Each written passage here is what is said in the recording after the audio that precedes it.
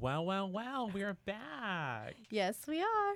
So, how's it going? I mean, the weather's changing. It is officially sweater weather. Yes, I completely agree, but it's also sweating weather. I'm like, when I go inside a building, I am drenched. Okay, this is true. This is true. I go from having full cool armpits to just the Atlantic in like 10 seconds. So, granted, I wanted to keep the beginning of this cute, but let's be real. It is sweating weather too. That is true. So, I'm curious to know, throughout the years, how have your eating habits changed in terms of how you perceive food, what some of your healthy eating goals are per se? Like, how has that changed? Growing up, I was a very active kid, so I didn't think I had to think about what I was eating as much. It was just fuel, I could eat from anything because I was a runner. I ran a lot, so I could just eat whatever I wanted in my head.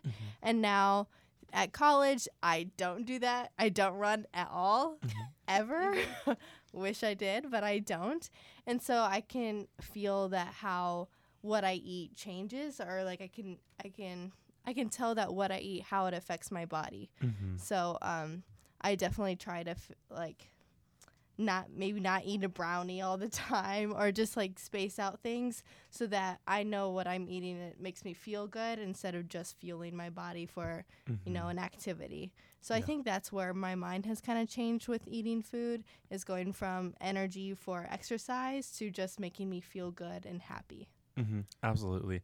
I think that as I'm getting older, I'm starting to realize more and more that the food I'm eating affects my body while I'm eating it, and then after I'm eating it. I've never bought more Gas X than being in college. It's a little ridiculous. Yeah, It's anything. It's ice cream. It's cheese. Maybe I'm discovering a trend here. So today we are talking about what's on your plate. And we have a special guest, Kallen Anderson. Welcome. Hello. Thank you. Thanks for having me. Yeah. Of course. So why don't you go ahead and tell us a little bit about where you come from, how you got involved with dietetics. Yeah, sure. So, hello, everyone listening to The Well. My name's Kallen Anderson. I'm the registered dietitian working with ISU Dining here on campus. So a little bit about me. I grew up on a family farm about an hour northwest of Ames here.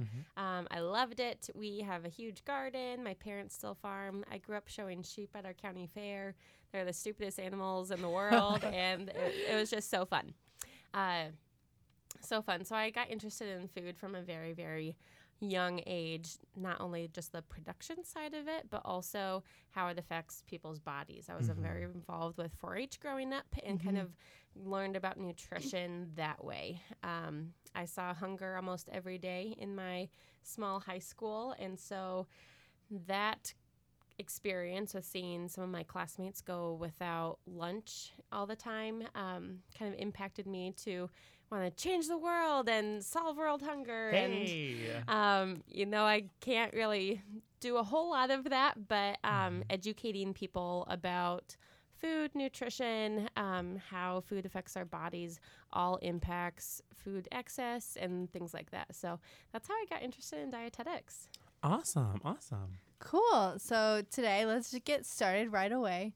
So Kallen, how would you define wellness?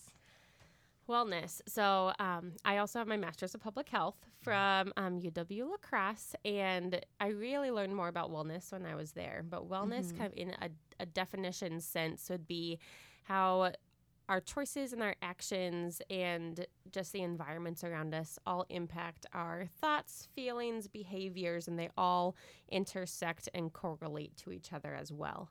And so a lot of people don't think of that. A lot of times when people think of health or wellness, they think of food, exercise, nutrition, and that's it. Right. Slowly, kind of right now is when the mental health game is starting to become a little bit more normalized, talked about. Sexual health is becoming a little bit more normalized, talked about. Violence, spiritual wellness, and all of those things affect each other, even though we don't really realize it. Yeah. Yeah. So here at Student Wellness, we have a sector of student wellness called Joyful Eating. And are you familiar? Yes. Okay, just checking. So within Joyful Eating, we talk a lot about the relationship with food, and we talk a lot about, what food can do for the body, but also for your heart, your soul, your mind, all of that. So what does Joyful Eating mean to you? To me, joyful eating means that you're not just eating to fuel your body, that you are eating to fuel your soul, and that you're loving the food that you eat. You shouldn't be eating food that you don't think tastes good, or that you're eating it just because it's a vegetable and you're supposed to eat vegetables. Eating food of all food groups, including sweets. I have desserts all the time. Because we need that balance of everything in order to be healthy and happy. And I think that's also really important. Yeah. What about you, Morgan?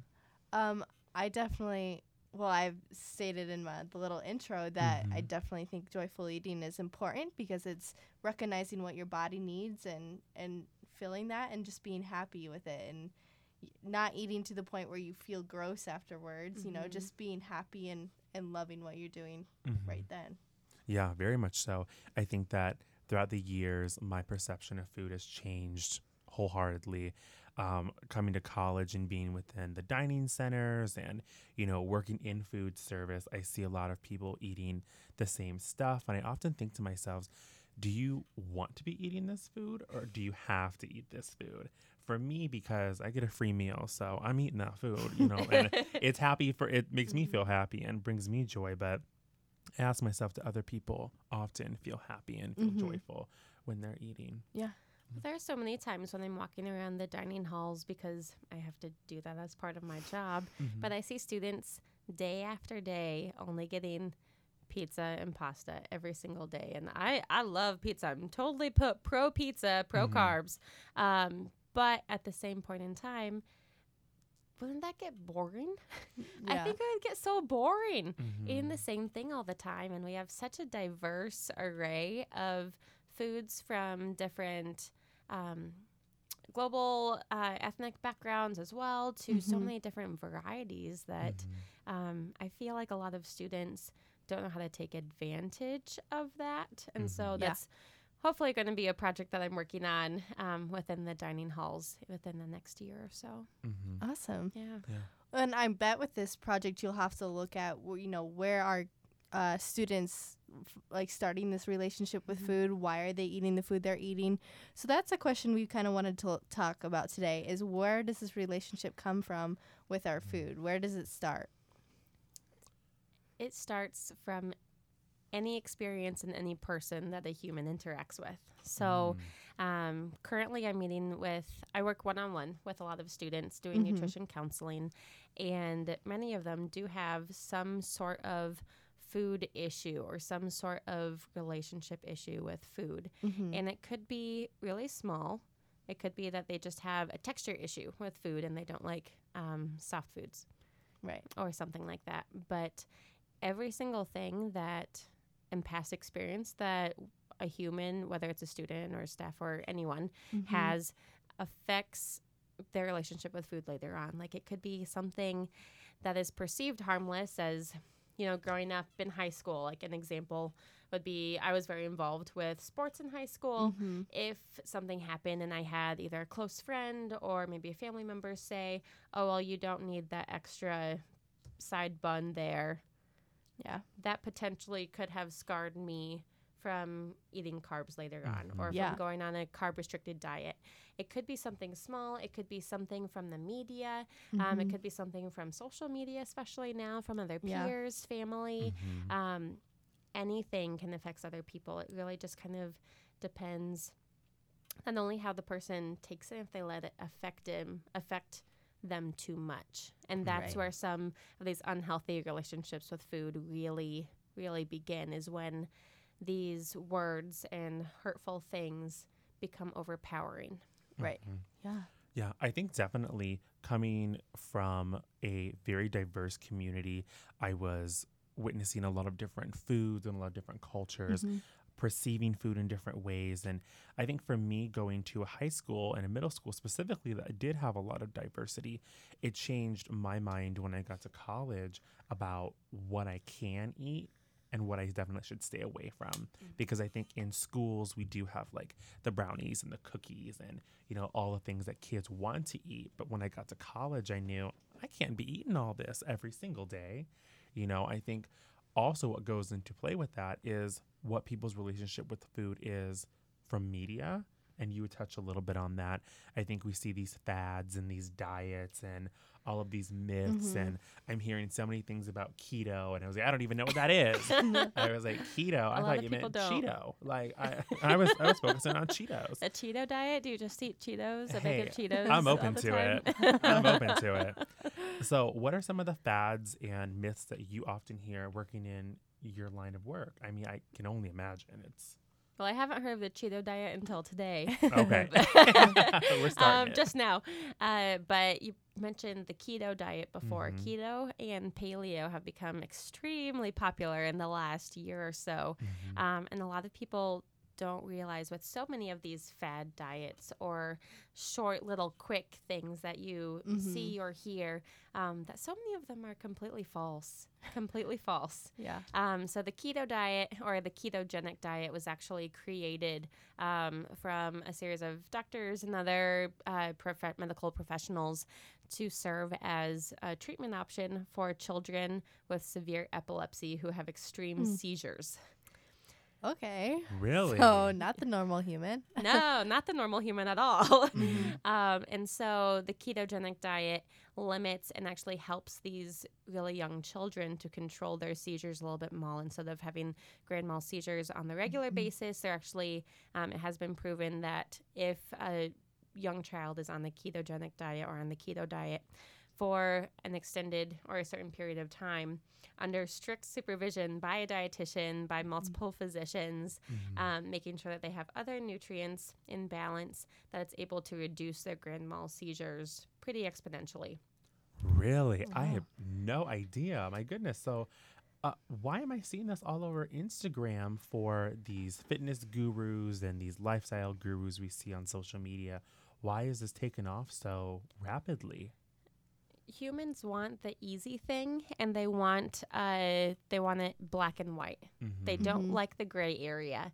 And so if they see something high protein, high carb, or high protein, high fat, no carbohydrate, it's something that humans are easier to do because there's instructions for it. There's instructions for how to follow this diet. Any kind of elimination diet or where a food group is cut out entirely. The keto diet is essentially the same thing as the paleo diet, is essentially the same thing as Atkins, is essentially the same thing as South Beach. They all have newer, fancier names that hook people in. Same thing with all of those shake and supplement diets. It doesn't matter what the brand is. All that they do essentially is to restrict your food choices so much and restrict your calories that no matter what, you're probably going to be losing some weight, but it's not done healthy. It's not done in the right way. And it's not done in a balanced way either. You're depriving yourself of a specific food or specific food group so that you're not truly enjoying it. Right. Right. Yeah.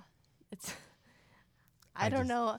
Yeah, it's just strange. Well, I guess it's not strange. It's normal, but that social media and media in general these days, it's definitely not all sources are credible, but seem to be, and we just believe it because because of convenience. Convenience is huge, and as a dietitian, a lot of people don't realize that dietitians are the real nutrition experts. Like, even so, personally, one of my best friends is currently in her medical residency. She's going to become a cardiologist. Awesome. Go her. Yes. But I can tell, and her and I have talked about this multiple times, that a lot of times doctors will ask their primary care physicians related to nutrition information. And in medical school, they've only taken maybe one one day of one class was focused on nutrition. Go to your doctors for medicine and other medical advice for different things. They should be referring you to a registered dietitian who can help you follow that advice better. Right. Right. Yeah. And finding reputable sources on social media or on the internet for looking for that RD or RDN credential afterwards. So it is a registered dietitian, and knowing the difference between a registered dietitian and just a nutritionist. Or I've even seen a nutritionian, people who say that they know nutrition, but that's not a thing. That's not a profession. A registered dietitian is who you need to be getting some of that information from. Yeah, I think that definitely goes into, as you spoke earlier, about convenience. I think especially with college students, we just want the fix-all moment. If I go to this person, they're going to tell me everything I need to change about my life in 5 minutes or less. And that's just not the case, is what I'm learning more and more about. Yeah. So with that being said, what do you see often with your students that come to you? What are their struggles? What do they strive for? What does that whole process look like? Yeah, so I work with a wide variety of students. I primarily work with students who eat on campus with dining, who have a meal plan. So they're typically freshman students. Yeah. Freshmen, first years who live on campus and have a meal plan. And so oftentimes when I'm working with them, not only is it crazy that they're coming to college and branching off from home, living under their parents' roof, but making decisions for themselves. And that can be hard. Yeah. It's really hard to start making decisions for yourself, especially right away when you're coming to college. And so I have students who come to me with just general advice of, I was really active in sports in high school, and I know that I'm not going to be anymore. How do I not gain a lot of weight? How do I not do this? I also work with a lot of students with food allergies, so making sure that they have safe, healthy food to eat. But then so many of the other students that I'm working with for weight management or eating disorder type issues or disordered eating habits come to me saying, I know I have this issue and I don't know what to do. Yeah. And that's one thing that I think we're so blessed to have now at Iowa State, not only myself as a dietitian with dining, but we have a dietitian within student wellness to make sure that students have access to people who can break down and make everything individualized for them and for their needs. Yeah, I think definitely part of that outreach is changing the perception of health and wellness and what eating healthy looks like, and getting into some of those perceptions. I think one of the most negative perceptions about food that I've seen are these fad diets that you had spoke about, the keto and the paleo. And I think about that, how inaccessible that is for so many people. We get into health and income disparity, and we get into what's available in your grocery store and, what a food desert is. And it goes into all of these intersecting layers. And I think these pros and these cons of health perspectives are just not talked about enough. They just aren't. I completely agree. And I think there's a limited population of people who are passionate about that, who actually want to talk about it and want to make change, but it can be so difficult to. Yeah. And I think there's a struggle of, wanting to solve all of these issues, but they're so different. There's like a huge variety of with body image, but also like, do you have access to food? Like, or can you afford? What can you afford? It's so huge that I feel like sometimes it's scary to tackle, and then that's maybe why it's not as passionate. I think another thing related to food insecurity specifically is it's a social justice issue. We know that. Right. But it's not talked about as much. But also many social justice issues have kind of become more evident in our society and in waves. And so we talk about certain things and then it kind of falls back. And then we talk about certain things and it falls back. And so I honestly hope that since one of the latest or two of the latest like social justice issues like mental health awareness and normalizing mental health conversations and conversations related to gender-based violence, are becoming a lot more evident in our society. I hope that food insecurity as a social justice issue will also become more evident as well. Right. Yeah. I think it's slowly starting to. So Yeah. that's positive. Yeah. And I think maybe a reason it's starting to is with so much media out there that we do have the chance to speak our voice and say what, what we're proud of or what we're concerned with. But also there's a lot of media representation out there that kind of, maybe hurts these body images and, perspectives that we have of ourselves. And it plays into that mental health realm as well as, what you're putting into your body and how you're treating it. Very much so. I think social media, not only is it a great tool to find resources and to get representation out there for what, a happy, healthy life looks like, it's also extremely damaging when you see these Instagram models and these gurus who, they're just, I don't even know, like carved out of stone. Their bodies are just, immune from any sort of like toxin or illness. And it's like, how did that even happen? But part of that issue with, understanding what your body looks like and what your body's going to end up being like is dismissing those images and saying that's not me, that they're not living the life that I live. They don't have the same experiences that I have. And all of those play into your relationship with your body and with food. And I think what a lot of people aren't as in tune to is themselves, their wants, their desires, their needs. And obviously every human is their own human. Every body is their own body. And no matter what, whether we, even look around the room that we have here, like obviously all of us look different, we act different, we think different, we are different. And those differences should be embraced 100%. And because our society has gotten smaller and smaller with access to social media and communication around the world, I think I call it, this is not a medical term at all, but I call it the Instagram syndrome, that we are constantly putting a face on ourselves to look a certain way, act a certain way on social media or to our peers or to those around us, instead of actually being our true authentic self, because we think that face is going to make us happy or going to make us be more popular, have more friends. All of those things definitely impact a person's mental health and perception with health, wellness, and food. It's all interrelated. It's very fascinating. Yeah, it is. I think, as we spoke about a little bit earlier, the income and financial barriers that people have to face to get these resources to talk to a dietitian. I think about so often, skin, your body, what kind of fitness and dermatologist you need to go to throughout your life, how expensive that can be. And, going to talk to your doctor in general is a big step for a lot of people. And so being able to overcome those barriers, I think, is something that people just struggle with so much.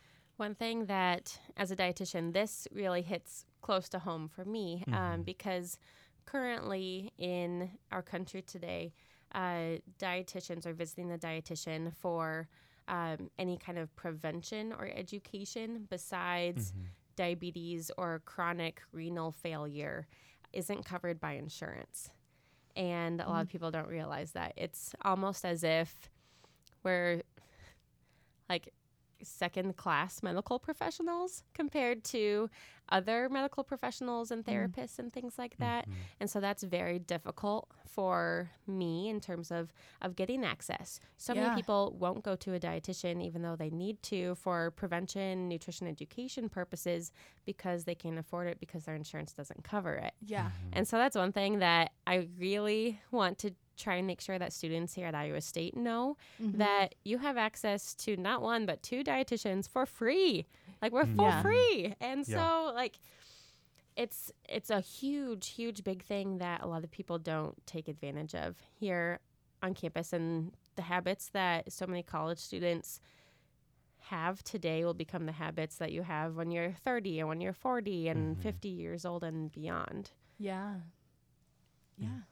And I think it's important that we recognize that it's, some of the services outside of campus aren't under insurance, so that we can speak out for it. We can, it's our food, A lot of dietitians, advocate to make sure that it's our health. That kind of gets changed in the near future. Yeah. Because it definitely should be. We know that so many chronic diseases could be, cured or treated based on food. But if you can't meet with someone to talk about what balanced food and balanced meals look like, Right. it's hard to learn that. Yeah. And it's this it's a cycle. 100%. I think that when we talk about family and we talk about society's perception of food, one of the key factors that we forget about is how important representation for family, for society, affects us every day. It affects us in so many ways. And I remember, growing up, it'd be no big deal for my mom to give me SpaghettiOs, or no big deal for my dad to fry chicken or something. And thinking about it now, I know I shouldn't be eating SpaghettiOs. Doesn't stop me, but I know I shouldn't be eating them. I know I shouldn't be eating fried food as much as I do, but those affect me in multiple ways because I relate those back to, oh, that's what dad used to cook. That's what grandma used to cook. And that's a barrier in itself, because we're eliminating part of those memories and what we have associated with food. And that barrier can be oh so difficult. And I actually am a big advocate for not having that barrier, maybe having a slight filter of it. Yeah. But those memories that we have related to food make us who we are. And there are no good foods. There are no bad foods. We shouldn't completely cut something out, kind of like what those fad diets and other cleanses encourage people to do, because we have been eating food since we were born. And we do have memories, and we do have good experiences or maybe negative experiences based off of these. And so food not only tastes good, and it looks good, and the textures are fun when we eat them, but they're also a huge factor in, family holidays, or maybe a negative thing related to family experiences or experiences growing up. Yeah. And I think our culture definitely, we surround around food a lot. And so it is important to recognize that, this food makes me happy because, and it could be an emotion or a memory. And it's important to keep that in mind. But it's important to really know the why. You said this food makes me feel blank because blank. Right, yeah. We need to understand that a little bit more. It's not good to fill a void with food, but it's also but it is important for us to eat a food because we enjoy the feeling that we have when we eat it. Right. Yeah. That's important. As I have a tub of ice cream, that's what I related that phrase to. But so next we'll go into our giving grace portion, where I'll give a quote and we can reflect on it. So today's giving grace is, "When the joy goes out of eating, nutrition suffers," from Ellen Satter. And I feel this is exactly what you just said. Yeah. Ellen Satter is a dietitian that I and many other dietitians have as kind of a role model who we've never met before. She's kind of the founder of intuitive eating, mindful eating. And she has a Ellen Satter Institute, actually, that all talks about food behaviors, emotions related to food, feeding children, and how you can raise intuitive eaters with children. And she's just an amazing human being and has a lot of great work out there. And this quote specifically by her talks about everything that we've talked about, I think, today. Yeah. Would you mind unpacking what mindful eating is for some of our listeners who may not know? Yeah. So mindful eating is similar to joyful eating that we talked about before. But mindful eating really hones in and talks about and focuses on the ability that we should be paying attention to what we're eating and enjoying it. So often we sit down at a computer or in front of the TV with a bag of popcorn or a bag of chips, and oops, 5 minutes goes by and the entire bag of popcorn is gone. Yeah. Right. Were we paying attention? Were we being mindful of eating? No. There is a book out there called Mindless Eating that is very good. It's by a psychologist who does food-related marketing research. Okay. And his research is all related to how humans naturally usually tend to be mindless about their eating habits, not paying attention, not enjoying, and they all kind of work hand in hand. So being mindful about your eating, being present in the moment, enjoying every bite that you take of the food that you're eating is what mindful eating kind of refers back to. Awesome. Thank you so much for that. Yeah. So we are now nearing the end of our episode. I want to go over what the takeaway for this episode is for everyone. I think for me, talking about body image and our relationship with food and the journey that we go on with food has changed from this interview, from this episode. It honestly feels a little bit more like an interview because there's so much that you have to say and so much you have to offer. I really have enjoyed hearing you and letting you be able to share your story. So thank you for that. Of course, you're welcome. This takeaway is just, it's got me thinking. It's got me thinking about my relationship with food and, you know, what I think food does for me and how it has affected me throughout my life. So it's got me. I didn't anticipate on that being as deep as it was, but it's got me thinking. Yeah. I think my takeaway from today is definitely to reach out, like being on a college campus, that we have resources, we have people. So if I do feel every now and then that I don't think my eating habits are how they should be, or I'm feeling away and maybe it's relating back to my food, that I have people to question that are knowledgeable and they know, maybe they could help me out. And so there's definitely resources, and just, talking back to myself, like, how are you feeling? What's going on? Like other places in your life that could be affecting how you're eating or what you're eating, and just really, asking myself questions, but also asking others and not being afraid to reach out. Definitely. And as maybe some of you listeners are going to be doing some self-reflection as well, if you have any questions, feel free to reach out. We have these resources here, even if it might not be a necessary thing to meet with myself or Lisa Nolting, the student wellness dietitian, on a regular basis. Even just a one-time chat to go over thoughts, feelings, perceptions. We welcome that. We really do, because this is the time in students' lives where the everyday actions that you have do turn into the habits that you have in the future. Yeah.